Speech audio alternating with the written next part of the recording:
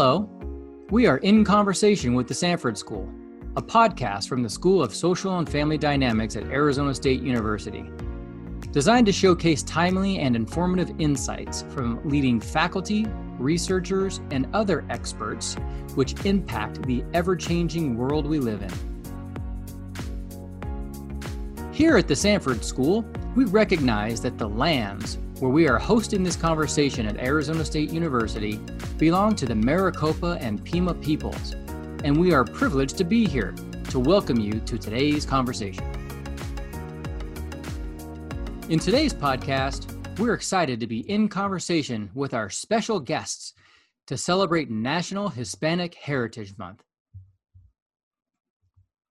Our guests today include Lydia Guzman, Director of Advocacy and Civic Engagement at Chicanos por la Causa; Michael Nowakowski, Senior Vice President of Radio Campesina and Phoenix City Council Member; Amelia Benuelos, Benuelos Law Firm and ASU graduate; Sal Flores, owner of Flores Wealth Management and ASU graduate; and Rudy Bustamante, Communications Relations Officer from Homeland Security Investigations. Our host of today's podcast is Bethany Van Vliet, Senior Lecturer here in the School of Social and Family Dynamics. Bethany, I'll turn things over to you. Thanks so much. I'm so excited to be here with these wonderful guests. National Hispanic Heritage Month actually started out as National Hispanic Heritage Week in 1968, but it became a full month in 1988, allowing the country more time to acknowledge and celebrate the important contributions of Hispanics and Latinos. Some people might wonder why Hispanic Heritage Month actually crosses 2 months. This is because the window between September 15th to October 15th encompasses a number of meaningful dates, including National Independence Days for Costa Rica, El Salvador, Guatemala, Honduras, Nicaragua, Mexico, and Chile, and Dia de la Raza. But that's enough from me. So let's turn the time over to our guests. I would love it if you could introduce yourself so we can get to know you. Can we start with you, Rudy? Hi, I'm Rudy Bustamante. I'm the Community Relations Officer with the ICE, with HSI, Homeland Security Investigations, covering all the state of Arizona.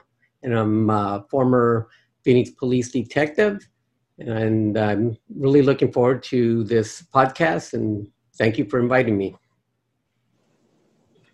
And Sal, can we meet you? Sure, I'm Sal Flores, President of Flores Wealth Management. It's a consulting firm.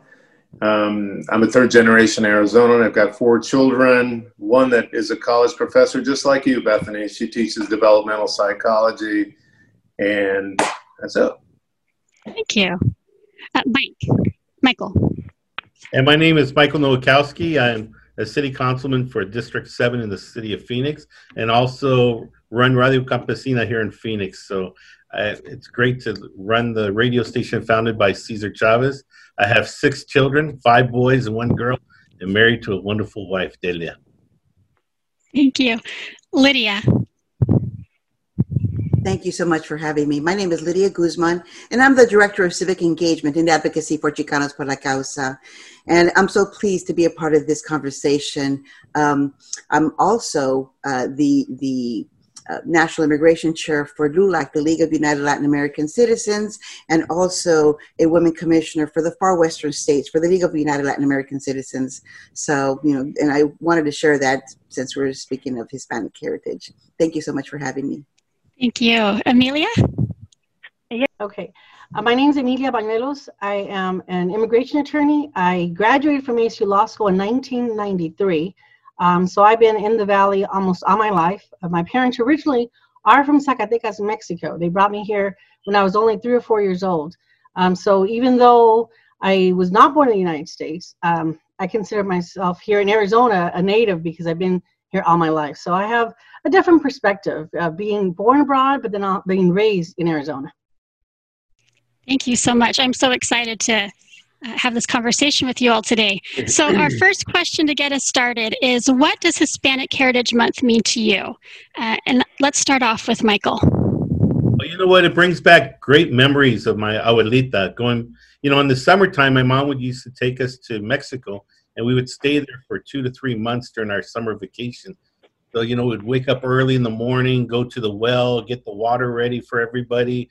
We would go and feed the chickens and the pigs and go, and they would teach us how to milk the cows and all that. So it brings back all those wonderful memories.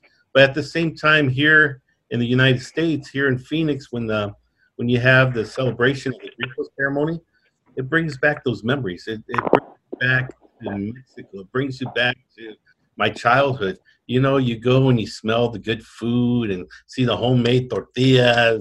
You see the music and the ballets and the mariachis playing, and then you hear the consulate going up there and doing the grito ceremony, which Father Miguel Hidalgo shouted the shout of independence, and then you feel proud because you hear the national anthem from the United States, and then you hear the national anthem from Mexico.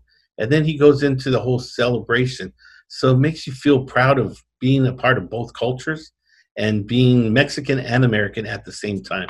So those are great memories that from Encano Park to the Civic Plaza to now Central Phoenix, we have to close 3 to 4 blocks just to fit all the people. Thank you so much. Lydia, do you have thoughts to share? Yes, and I actually would like to share also that, I was born and raised in Los Angeles, and Los Angeles is really a melting pot of so many different cultures, and, it's just so diverse. But one of the things that we do have in Los Angeles is a strong Hispanic heritage. And what I mean by that is not just the history of Mexican and Mexican Americans there, but there's also the influx, and we're seeing that in the southwestern states a lot, and then it's moving forward where we have the other Central American influence, we have the South American, the Latino influence, and the Hispanic influence is just so rich. And even though we talk about Hispanic Heritage Month, I think Hispanic Heritage Month has given us an opportunity to share the richness of our culture, what we bring to communities as we are growing into other areas where we're seeing a rise in the immigrant community in those areas. And so I think this is an opportunity for other places across the country as we receive immigrants to embrace that diversity, to learn from it, to be enriched by it. And I would love to see what's happening here. I mean, I think Hispanic Heritage Month is a great reminder to continue to educate the entire communities across the country about the richness of our culture. But I think this is something that we should do year round. And so I'm very proud of the richness of these cultures, the food, the traditions, the dichos. The dichos are a lot of the sayings, because, we have sayings where we came from, where we grew up from. Even our little a little dichos about discipline, when we talk about the chancla, the shoes, and that's just part of the heritage. And I think it's cute, but it's showing how, how we're able to share our upbringings, but most importantly, our backgrounds, and the fact that we can share it and mesh it with our new, with our new communities that we're moving into. That's what it means to me. Thank you so much. Sal, do you have any thoughts to add? Last night we were at dinner with a family, an Anglo family, and we were talking about culture. We were talking about things that we do. And this time of year reminds me of it's getting ready to make some tamales, and that's a great way of bringing family together. My cousin would always go to Hatch, New Mexico, to get the Hatch chili, to have it ready for green corn tamales and so on. But the beauty of our culture has to do with food, with music, with beauty, a sunset, flowers, and so on. And that's what that reminds me of. My dad is from Guadalajara, so he's very, very proud of his heritage and his homeland. And, the mariachis originated there, and of course tequila, which is very, very important. And then Guanajuato is where my mom's family's from. So the richness of what they bring to our family. And it's a big family. We're third generation here, but I have 57, 58 first cousins and throughout the valley. And so it's a time to gather, it's a time to share and get ready to make some tamales and buñuelos and spend time together. Thank you. Rudy, do you have any additional thoughts? Yeah. I'm getting hungry, though. I know. I want some menudo. It's just Hispanic Heritage Month is very special. I mean, it's just, we're Hispanic, but when you start focusing on that for the month, and with the federal government, I'm one of the people that helps introduce information to all the employees in Arizona about Hispanic Heritage Month. And so it's fun to do that. And I do that for each area in our communities. But it just makes me feel pride. And then family history has a lot to do with it. And, Sal said about his family and Lydia. My family comes from Chihuahua, and my mother was born in Sonora, Mexico, Nogales, Sonora. And I was born in Fabens, right next to El Paso, right next to the border. The big joke was that they floated me across. I don't know if that's true or not, but I don't think it is. Anyway, but it's nice to go back and visit El Paso and Fabens, a little town where I was raised and so forth. Not raised, but where I was born, and to see where my mom used to work at a little restaurant and so forth. But one of the things that sometimes we live our lives and do our work, and for me, I'm reminded quite a bit because I'm dealing with a lot of the different organizations and so forth, the Muslim community, Jewish community, the Hispanic community, African American community. I mean, we deal with all of them, as well as Lydia, I know, and Michael as well. And so and I also deal with the Mexican consulate, Salvadorian consulate, the Guatemalan consulate. We have lunch together and so forth. And so then I'm reminded a little bit, especially when I'm speaking Spanish with the consulate and so forth. I mean, they speak it perfectly. I'm not perfect with it, but still, we do okay. But so that's real special. But one of the things that I remember as a young boy on a ranch in Queen Creek area was a deputy, a friend of my older brother's, came by, and I remember seeing him with his uniform and so forth, talking to us and meeting with, visiting with us and so forth. And many years later, I was working near the airport, little barrio in there. And I remember seeing these families and talking to the kids, little Hispanic kids and so forth. And the parents said, next time come by, you can have some menudo with us. And not long after that, they contacted us and stop on by. My partner in my patrol car was Anglo, and he says, where are we going? We got an invite. So we went. He thought we were going to go on a call, and we went in, and they had menudo on the table for us, and we sat down in this tiny little kitchen. And I remember like 3 or 4 little Hispanic kids sitting around us, just looking at us. And I thought it brought back memories of what I did. So it's really cool to be invited to these houses. And then the other thing was going on police calls of loud music in a neighborhood, in a barrio, Hispanic barrio.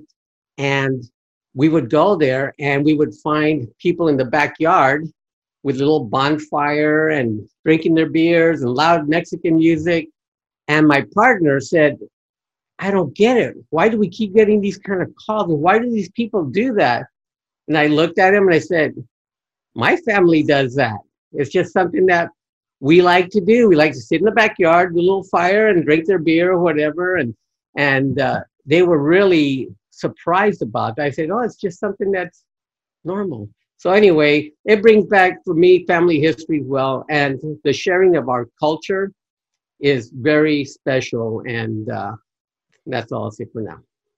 I'm glad that I was able to listen to everybody's stories because I connected and I'm familiar with some of the stories of Michael and Rudy and some of the panelists. And it was interesting to hear, their perspective and share some of the memories. But it also brought me back to the time when I was in school. And remembering that either I was like in the Selena movie. I either was not, I didn't speak Spanish enough for the Mexicans, and I didn't speak English enough for my friends who were white, but I wasn't Chola enough for the Chicanos to fit in, so I wasn't Chola enough. So, and then this was only in primary, when you're in elementary school.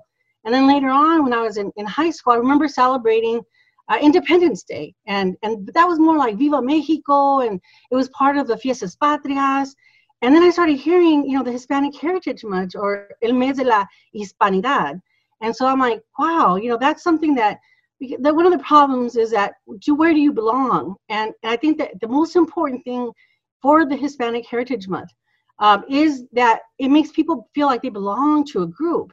And a lot of times when you're growing up, you're not really sure if you belong with this group or with that group, or with the Mexicans for Fiestas Patrias, or do you celebrate Cinco de Mayo, or do you celebrate the Central American community, the Colombian community, and we're so diverse, the Hispanic or the Latino community or Latino X community. We don't know so many names, but at the end of the day, it's that group, that month, that we belong to this group. We have some bad history that our children and our grandchildren need to know about what happened here in Arizona, and the contributions that so many, Latinos, that so many Hispanic, that so many Mexican Americans have, that they suffered, that they went through. And at the same time, that at this point, we all belong in this one month, whether it be that you're, Cuban American, Mexican American, Puerto Rican American, whatever it is, because we all have a little bit of everything, and especially with maybe 40 years ago or 30 years ago, I thought that we all were Mexican American. There was no thing like even watching Sesame Street, and they spoke Spanish. Well, I assumed that they were Mexican. Some of my friends were Colombian, or they were from Costa Rica, and I didn't know that they were like from Colombia. I thought they were just like me, that we were just, brown, and we were just Mexican Americans, or that we were just growing up in Arizona.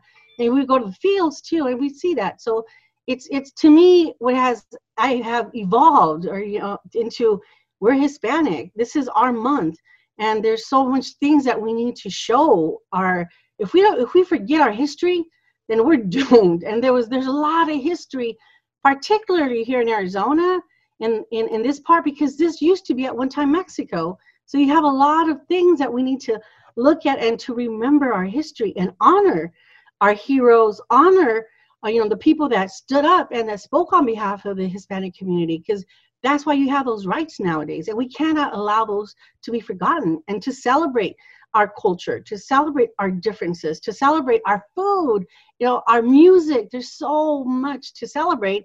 And so I'm glad it's a whole month long. But growing up, that wasn't clearly defined. And so that's why I think I appreciate that we have this one month that we belong to. This is our celebration, and it's up to us to make it a celebration, and to say, what, it has been here forever. This culture has been here forever.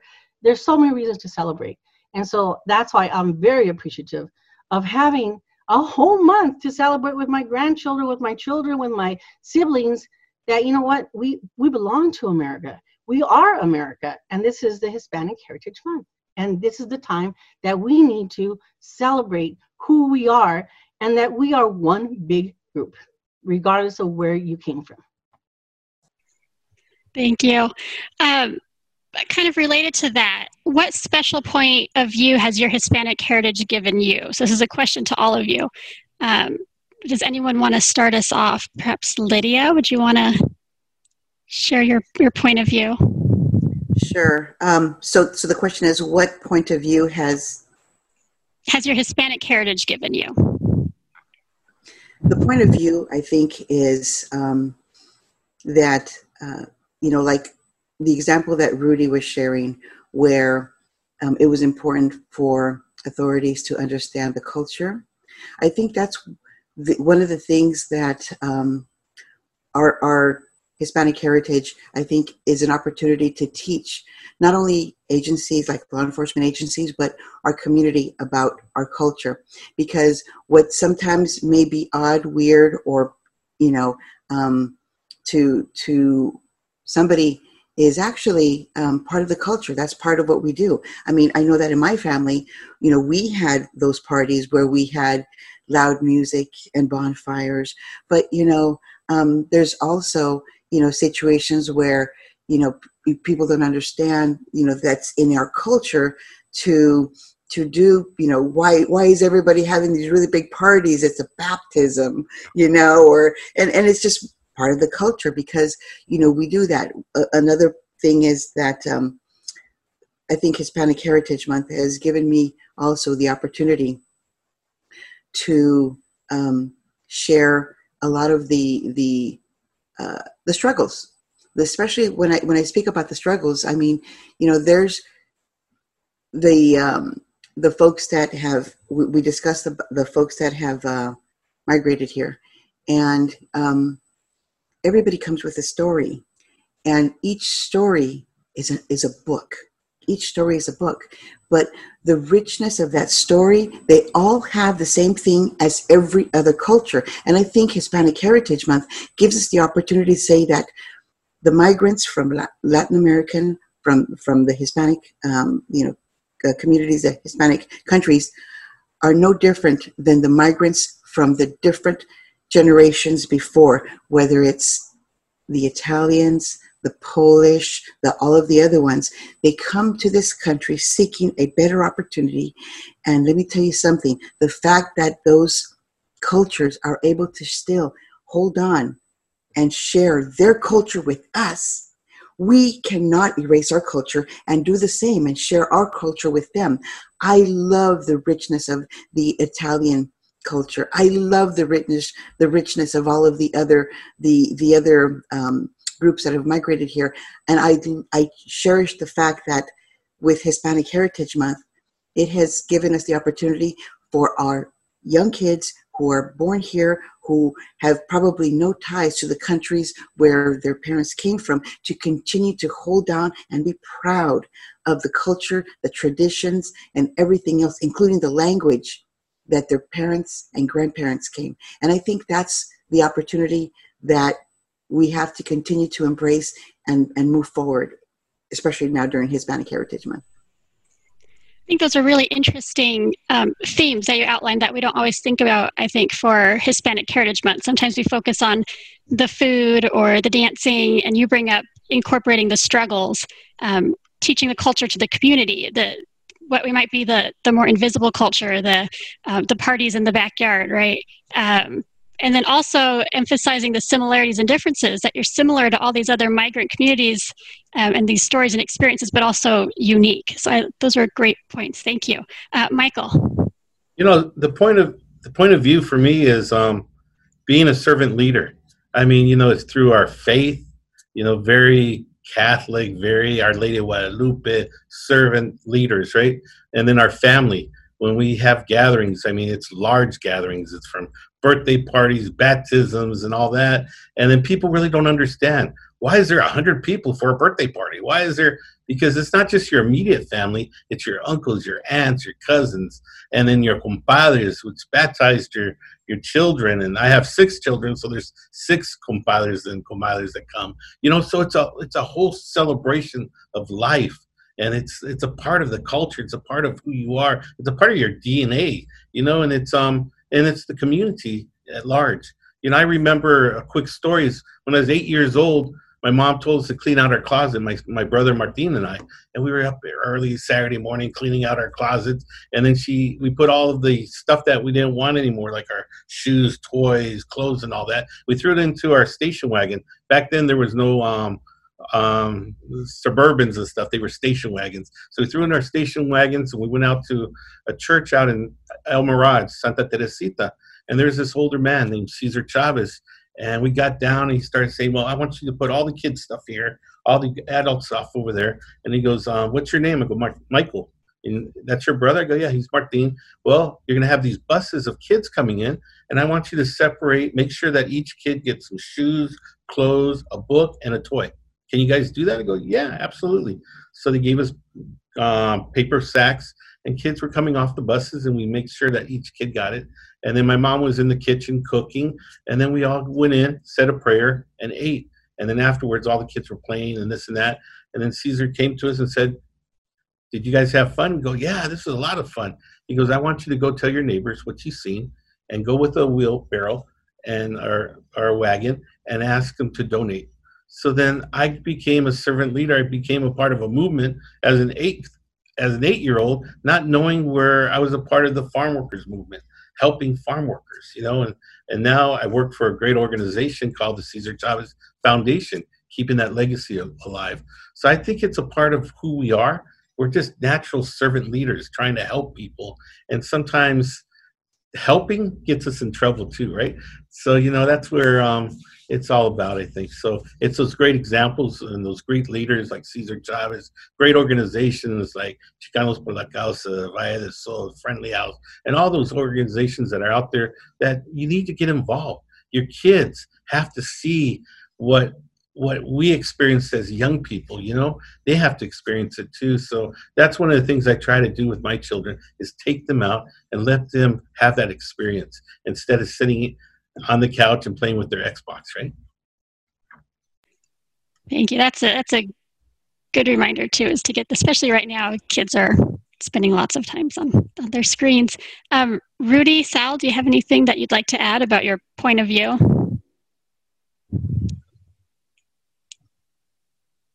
Sure. I think about, first of all, growing up in the 60s in the Valley, in Tempe especially, and going to school, I think about how far we've come. It was taboo to speak Spanish in the playgrounds and stuff. And today, now it's well received because they like for you to express yourself, or they're encouraging another language to learn. So we've come a long way. I believe that because we can speak 2 languages, and I think most of us can, is it gives us an edge in the community because we see things through a different lens. We can see it through 2 lenses. One is and I don't know that I like using the Hispanic term, but what does George Lopez say? I don't identify with anything that has the word panic in it, but Latin American or Mexican American. But in any case, we see things through different lenses. We can see it through a Mexican American community, or we can see that through being indoctrinated into a greater community with Anglos that are, you know, from different descents and so on. And so I also find too that when I'm out and about going to restaurants and so on, and you have maybe restaurant workers or other service places, and there's people that are of Mexican descent, if you speak with them in Spanish, that typically you're going to get some pretty good service. So, and I like using our language. I think it's a beautiful language. It's a very expressive language, and it's a language and a beauty that we should be very, very proud of. Thank you so much. Amelia, I'd love to get your thoughts on this. Okay. One of my biggest concerns that I have is that a lot of times people are afraid, embarrassed, for example, to speak Spanish, you know, or to, you know, I remember growing up that they forced us, my mom would say, you have to speak English, you have to learn how to speak English.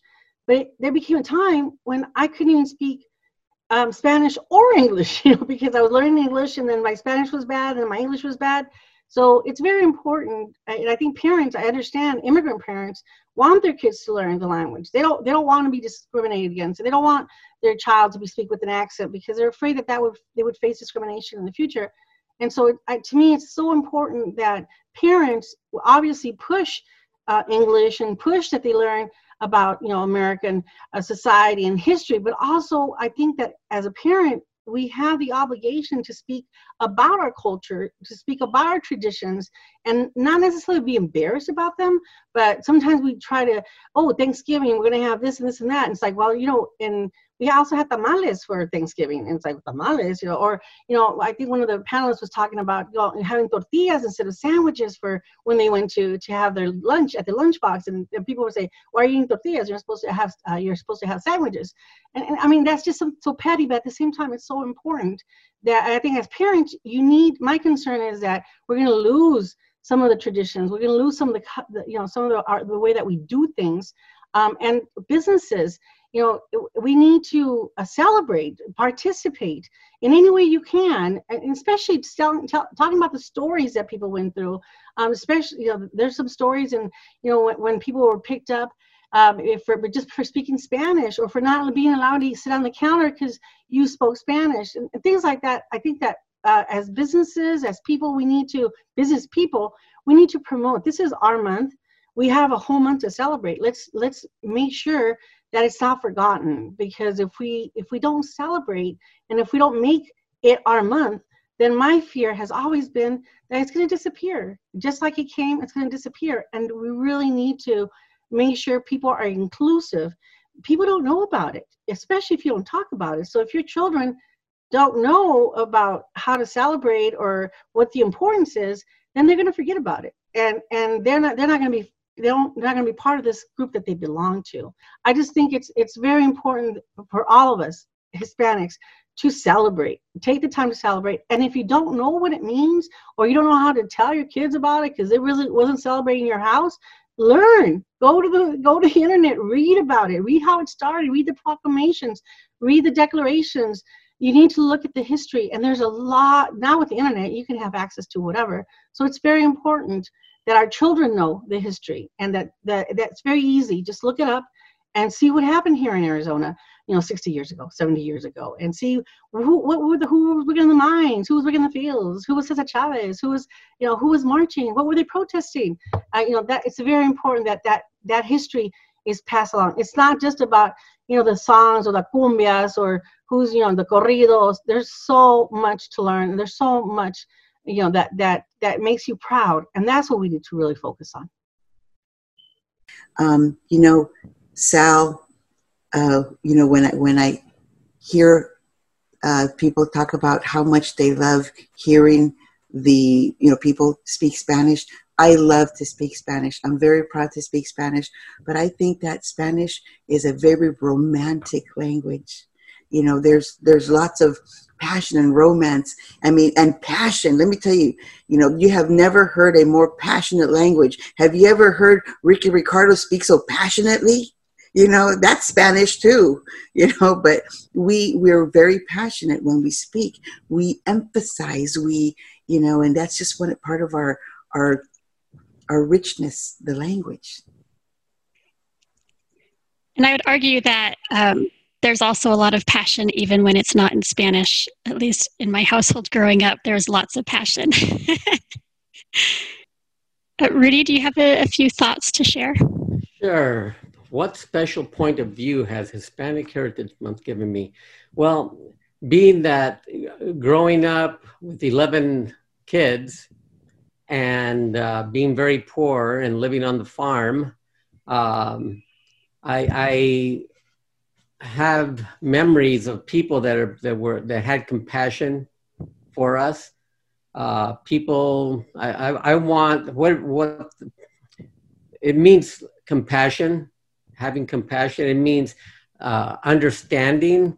I don't know if people understood us completely as kids and so forth. I remember going to school, very first year of school. And I thought the oddest thing was that we were eating lunch without tortillas. I was used to eating everything with tortillas. The only time you use a utensil was mostly for us was a spoon for like soups and so forth, but it was mostly eating with tortillas. And to this day, if I'm having scrambled eggs or whatever, I use tortillas. It's just something that I enjoy. And I was hoping that people would understand that is my culture, and I'm not ashamed of it. And that people would look at us. It helps me in looking at people with more of an open heart and also with curiosity, because sometimes when I meet, in my line of work, I meet people from all over the world. I talk to people from all over the world because my cell phone is on the website, and you can ask any of the people I deal with that I get calls from. I got a call from Palestine, and they were inviting me that if you come over here, you can stay at our house and this and that. And people invite me over to have the food that they eat in their within their culture. So that's really cool to see that curiosity. We need to keep our curiosity going, and to be able to want to learn more about other cultures and so forth. And then I want, this means a lot to me in that I want people to understand my heritage, like I said, and I want to understand other people's heritages. But that's, I'm really happy to be and proud to be Hispanic, and I'm not shy of it, and I'm not afraid of it. And I try to share the culture with my son and daughter, and I absolutely try to share it with my grandkids. When I walk them around the block, we're talking Spanish, we're counting in Spanish and so forth. And Sal has seen me walking around with my little grandson, and when I tell him, let's count to 5 in Spanish, and then he starts off counting to 5 in Spanish, and he's 2 years old, but hopefully he'll remember some of this. I know my older grandkids remember some of the things that we talk about. And the big thing one of the things I like was that movie Coco, where they're talking about Dia de los Muertos. And my wife asked me, well, you guys didn't celebrate that, did you? I said, no, we didn't see it as Dia de los Muertos, but we still had the little altar my mom had an altar in the living room with candles and pictures of people that passed away and so forth. And when I saw that movie, I said, wait a minute, we did that too, but we just didn't call it Dia de los Muertos. But we all share the different cultures and different celebrations that we have. Thank you. You mentioned sharing the culture with your children and your grandchildren. And I just saw a statistic that said that the further out you get in terms of generations, the less likely people are to identify as Hispanic. And I saw that by 4th generation, it was a pretty small number. This is for all of you. Do you have any suggestions or thoughts on passing that culture, that heritage on to children? Sal and then Lydia. Funny you mentioned that this weekend. I married an Anglo. My kids are half. And my daughter, Elena, married an Anglo. And so my grandkids are quarter. And they don't appear to be Hispanic, Latin American. They blue eyes and fair skin. But we're sitting by the pool this weekend. And I said, well, okay, Mija, why don't you tell me, this is my granddaughter, she's 9 years old. Why don't you tell me what ethnicity you are? Because she's learning that in school. She says, well, Tata, I'm Irish, I'm part Irish, and I'm also part English, and I'm part Welsh, and I'm part French, and then I'm part Mexican. I says, well, what is that? So let's say you're a quarter Mexican. And she says, yeah. I says, well, which is the best part of you? And she said, Tata, being Mexican. And of course it is. I said, ¿sabes por qué? Porque tienes pasión en tu corazón and la sangre. And I said, yeah, that 1/4 that you have is more powerful than the rest. Now, maybe I shouldn't be saying that, but I will tell you that it's something that I'm very, very proud of. It's something that it's important that they get from their grandpa, that's been passed down through generations, through my father, through my grandparents, that this is something that we carry with us, and then it goes into the future. And it's funny, Rudy and I have shared some ideas, and we talked about our families. Rudy's generation would have been my parents' generation, my mom's, where they lived in Phoenix, where they had dirt floors and so on. And it took 3 generations. And my grandmother was a migrant worker when they came over back in the teens during the Revolution. And now her great-granddaughter, my daughter, is a doctor. It took 3 to 4 generations. It's big. It's in us, and we have to share it. It's innate. We have to share it, and we have to share our heritage. And my granddaughter is very, very proud that that's the most dominant blood that she has, even though she's a quarter. Thank you, Lydia. Yes, the way that we can continue to hold on to our culture is by teaching them those things that enriched us, our children and our grandchildren. I know that my grandmother, was a citizen, and she actually was born and raised in the same community where I was born and raised. But my mother migrated here from Zacatecas as a young adolescent, and she, though my father was, he spoke English and he was bilingual. He grew up in an era where it was punished to teach or to speak Spanish in school. And so a lot of our Spanish came from my mother. And I'll tell you what, the fact that we learned Spanish, and my mom always said to us, tienen que aprender español porque son mexicanos, which means you need to speak Spanish because you're Mexican, okay? My mom didn't know how to differentiate between Mexican-American, Chicano, or whatever. You are Mexican, all right? And so, but on top of the language, there's also those customary things that we would do that now I see myself doing this to my grandson. My grandson fell and scraped his knee, and I bring him over and I'm like, sana, sana, colita de rana. Okay. And basically it's just like an old dicho or an old saying where you say, they're there, everything's going to be okay. But this is the way that we say these things. And I'm hoping that both my daughter and my grandson, and it continues to go on, because these are the things that we need to teach them. How to roll, for Rudy, I think, you'll know that my mom has proudly taught us how to properly roll the tortilla, before, and those are little things that you need to know. I mean, so those are just some of the things that what I'm hoping that happens is that all of us do our part in continuing to not only teach our children and grandchildren to continue to be proud of who we are, the languages that we speak, the foods that we eat, the customs that we grew up with, but at the same time, teach the community that this is part of our culture. And this is what this opportunity is. So I just wanted to share that. Thank you. Yes, Michael. One of the things that my wife and I did when our first child was born is look for a bilingual school. So they actually go to Herrera, which is right there by Chicanos por la Causa and 12th Street and Buckeye. But what's so amazing about it is that it's not just learning the language, but then they have whole arts and crafts and everything surrounded about culture. And not just Mexican culture, but South America and all the different Latino cultures that are out there.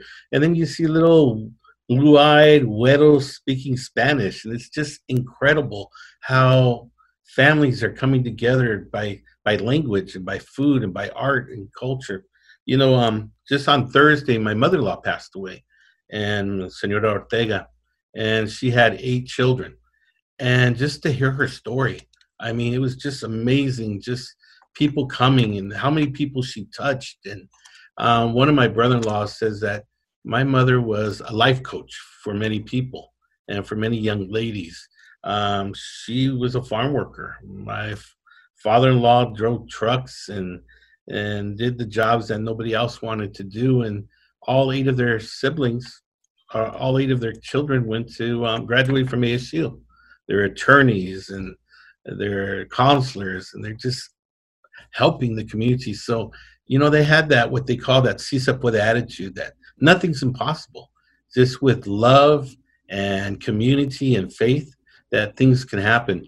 And it was funny that they showed us a encyclopedia, and they were saying they remember their mother saying, "No, we're not going to buy those books." A salesperson came knocking on their doors, and their father goes, "What's the books for?" It has all the answers that kids need to go to school with. All this problems that students have, the answer's here. And he goes, how much is it? It's about $700. And back 30 years ago, that was a lot of money.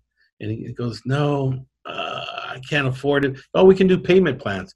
And Mrs. Ortega goes, no, you're not. No vas a comprarlos. You're not going to buy them. We don't have money, enough money to even eat sometimes. And now you want to buy these books? No. And he goes, yes, because I want my kids to graduate from that big university out there, ASU. And guess what? He bought them, and the kids used them, and now they're graduates. They're changing the world in their own way. And I think those are the kind of stories that young people need to hear, the suffering, the sacrifices, and those dichos, like Lydia was saying, it's just incredible all the different dichos she would have, and people start telling us the dichos and all that, and the lives that she impacted. A person that really had nothing was able to change the world by 8 children, and they continue to change the world, right? So I think that's what's really important. Thank you so much. Any other thoughts? Okay. It's important to continually educate our grandkids and kids on our Hispanic culture, or on whatever culture you belong to. The stories that we pass on, like Lydia, you're saying that little saying that we say when somebody injures themselves. I know Bethany and Christopher, my son and daughter, has heard them before, and they also have heard, when I was putting them down to take a nap, a la ruru niña, there's that, and there's just all sorts of things. Or when you are seeing somebody's baby that is so cute, and then you say, oh, I gotta touch her face or their arm because I'll give him the ojo. I'm gonna give him the eye. I'll get them sick if they don't. I can't just look at a child and say, oh, how beautiful, and just go, oh, how beautiful. But you better touch the baby. Sometimes the parent will tell you, okay, touch my baby, because otherwise they're gonna get ill.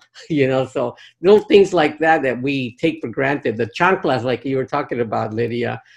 That's also very, a lot of it's captured in that movie Coco, and some of those things that they talk about, it's hysterical because it brings back memories of things like that. So it's important that we continually educate not only our kids, but everyone else. And my grandkids call me Tata, and I like Sal, blue eyes, blonde hair and so forth, and very, very, light complexion. And when I pick them up at school for the first time, the teacher looks at me and then looks at my granddaughter or grandson and says, do you know this man? That's my tata. That means grandfather. But anyway, it's important to continually educate our kids, grandkids, and our friends as well. Thank you. Okay, as we come to the end of our time together, I kind of have a 2-part question, or you choose which one you want to answer, because I'm interested in both of them. Could you let us know either advice you would give to young Hispanic Latino individuals at this time, or suggestions for how we can authentically celebrate Hispanic Heritage Month? I think I would love to hear both of those things, but if you have input on either one, Lydia, we'll start with you. Yes, for young folks that might be watching, I want to say, don't be ashamed of who you are.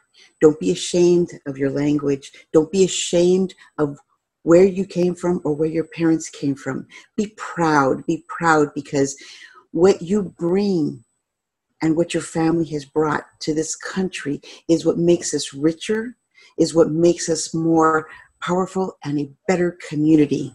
So be proud of that and embrace it, and teach others so that they can embrace it, because the enemy of hate is education, and this is where we need to educate the community. So I think what we need to do is just show everybody about our culture. Let's educate them. But more than anything, be proud. Thank you so much, Sal. I'd like to echo what Lydia just said. But I would like to put the impetus also on us adults, is that it's important that we're available, that we mentor, that we share our gifts with young people, remind them of where they came from, but that they also have a place to come to in the event that they have any questions. I like mentoring young people, and if they have any questions, just kind of not really give them the answers, but ask them questions, because I think the answers come from within. Just like Lydia said also, is just embrace your language. I mean, it is a plus to live in the Southwest here and to have the ability to share yourself in 2 different languages. And you know, sometimes it's funny is that I think and Lydia said this earlier too, I keep coming back to Lydia, is that we have a romantic language. We have one of those, it's, you know, like Latin, French, Italian, and so on. But we're more expressive and dynamic in our Spanish language than we are in our English language. Don't get me wrong, I love speaking English, but sometimes I think, oh, you know what, that could have better been said in Spanish, you know, because there's that passion in there. But again, the mentoring, and I would say just be available to young people. Just be available and share your pride, your heritage, and to help. Thank you. I have a question for you now, Sal. So for young adults who don't speak Spanish at this point, do you have suggestions, or should they start speaking Spanish? Would you suggest learning? I don't know if you learned Spanish at home. Did you learn, Bethany, did you learn Spanish at home? I learned enough to test out of it in high school, and I'm sad to say I haven't kept up with it very much. So here's the thing, is that my kids, being around my family, they understood it. They could maybe verbalize it on occasion. But I was fortunate enough that my kids studied in Chile and Argentina and Spain in college, that I just wanted to give them the opportunity, but also I wanted to let them know that it was so important for them to embrace that language. Just really important. So I think, you know, I don't know if this answers your question, but with my children, they studied abroad and they have embraced the language. With kids here that maybe don't embrace their language, but also have Mexican American family, spend time with your nana, your tata, just like Rudy. I mean, y hablan español con ellos, you know, and have fun with it. And I guess that's how I would answer your question. Thank you. Any other final thoughts on advice for young people, or ideas for? Yes, Rudy. I would say, as Lydia said a few seconds ago, don't ever be embarrassed of your heritage or your background, your culture. Be proud of it, but don't be prideful. You know, we're not better than other people and so forth, or other cultures. We just everyone has their own specialness about them. And anything that you've learned as a child will help you out. The things that I learned on the ranch or the farm, catching chickens and killing them and cleaning them out, burning the feathers off and so forth. You never know when that's going to come in handy. I'm not shy to do that. I know how to do that, and how to chopping weeds, chopping cotton and so forth. As a photographer, one of the things I'd like to capture is things on a farm, simple things like the pipes the irrigation pipes. And I surprise a lot of gentlemen in the field when they're out there, the irrigators, and I drive up and I ask them jokingly, how do you start those? And they look at me and they give me a description, and I get it. And in 2 or 3 pumps, I start the irrigation pipe. And he goes, how did you know that? I said, I did it as a kid, helping my father and on the ranch and so forth. But I love photographing things that bring back memories that I can share with my grandkids. I like going to Yuma, photographing the lettuce pickers, people on tractors, people hoeing weeds, things that I used to do as a young man.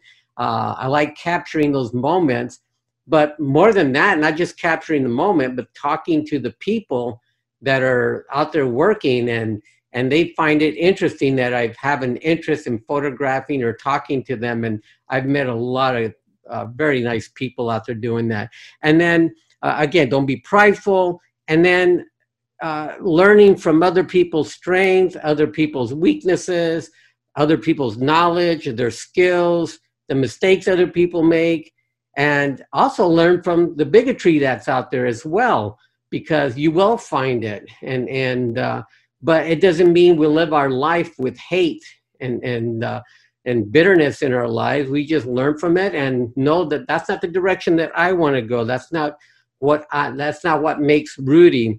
And that also the big thing I want these young men and women to know is that there are good people out there and there are some bad people out there. But all these people, one of the rules that I had in law enforcement, and even to this day, is that everyone that we run into, whether it be good or bad, has parents and has siblings that love that person, and that we should have respect and treat the person with dignity. That's just something that I've followed, and it's been something that's key in my life, because sometimes you do meet bad people, but it doesn't mean that person that we have the right to mistreat them in any way.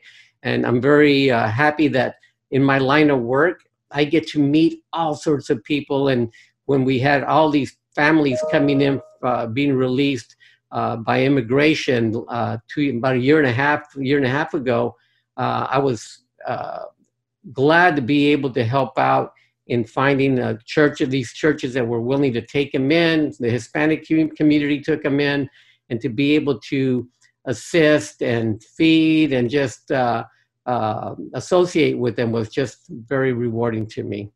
But anyway, that's what I have to share. Thank you. And yes, Michael. I think it's so important as parents to think back when you were a child and how did you learn about who you are, your culture and all that. The examples of your abuela, your mom, your dad, and what they did. My parents would take us to Mexico. I haven't taken my children to Mexico for a couple of weeks just to let them hang out with their cousins, but those are kind of things that are so important. And here we go to masses in Spanish so they can hear a mass with mariachis and the way that our community prays. We go to Ranch Market or Food City to go have menudo and go eat after mass on Sundays so they can actually experience it. And they go, wow, this is good. This is who you are. And, for myself, I know Sal talked about his grandchildren, but my father's Polish and he was brought up in Detroit and my mom's from Chihuahua. And, they met and we're mixed. I'm mixed. I lived in two different cultures.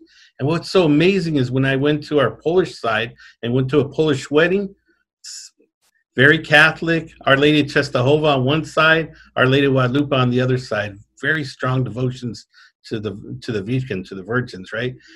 Big families, a lot of food, a lot of drinking. One side tequila, the other side vodka. It's just the music, polkas, bandas, same type of music. So what's so incredible as a council member, I'm able to live in two worlds and see what we have so much in common. And what really separates us is very minimal. It's really the color of our skin and sometimes the language that we speak. And if we look at what brings us together, and that's why as a council member leaving this year or this coming year, one of the things I want to do is create a Latino Cultural Center. Not for Latinos really, but for the whole community so that they can come and experience what it is that Latinos have. And once they start to hear the music, the mariachis, the violins that came from Europe, and they start saying, wow, well, we have this, we have that. And then you start to bring people together. And then they realize that what we have is that we're all human beings and we love to eat. We love to hear beautiful music and we love our families. And I think that's what's so important. And that's what this whole conversation is really about, is how we all have things that are so much in common that it's kind of crazy to have those individuals that are creating chaos out there. And then you have to have organizations, what Lydia has, to basically stop the chaos. And it's really a lack of communication. So start that conversation. And if you have questions, young people that are out there, ask why. You know, just be like those 2-year-olds. Why is that? Why is that? Why is that? And it's just that we come from a very rich culture, a raza cósmica, a cosmic race, a mixture of European, African-American, Indian blood all mixed together. And it's just so rich that sometimes we don't know our own culture. And that's what's so important. Here in the United States, go to Dia de los Muertos celebration, go to the Fiestas Patrias, go to these celebrations and learn and ask questions. And if your grandparents have passed away and you don't have any connections that way, well, ask the lady that's making the tortillas back there and she'll tell you her story and you'll get connected that way. But don't ever get tired of asking why, and always have that si se puede attitude that yes, it can be done. Thank you. One of the strongest things that the Hispanic community has is that we love our family. And that is like the basic, tenet of anything is mi familia. It's my mom, it's my dad, and it's my brothers and my siblings and my, one little thing and you have 100 people over and it's like, what are you doing? Well, it's just a birthday for the 3-year-old, it's like a quinceañera or something. But if there's one thing that the Hispanic community has is that we will do anything for our family, for our familia.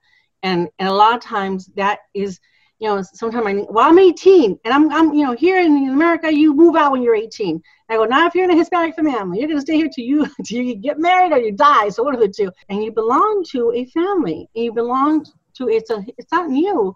We've been here. We have deep roots. Let's learn about them. Let's teach our kids about it, because if we don't, then they're going to be gone and nobody's going to be able to talk about, hey, this happened over in Wilcox, or hey, this happened in the mining fields, or this happened in the West Valley. So that's why I think it's very important. I'm glad that even if it's small, we need to keep this within our culture. We need to celebrate it. We need to have a celebration where we all come together to celebrate what we are, what we contributed, what families have done, especially when we're going to become a majority sooner or later, and I think that's very important. Thank you so much. I have so appreciated the chance to chat with you all. I think I could do it for another 2 hours, but I'm sure you have lives. But I just want to thank you all so much for coming by and taking a moment to share a little bit about your heritage and your advice and your thoughts and experiences. Thank you very much. Connect with us and get access to all of our podcasts by visiting thesanfordschool.asu.edu/podcast, where you will also find links to all of our social media channels.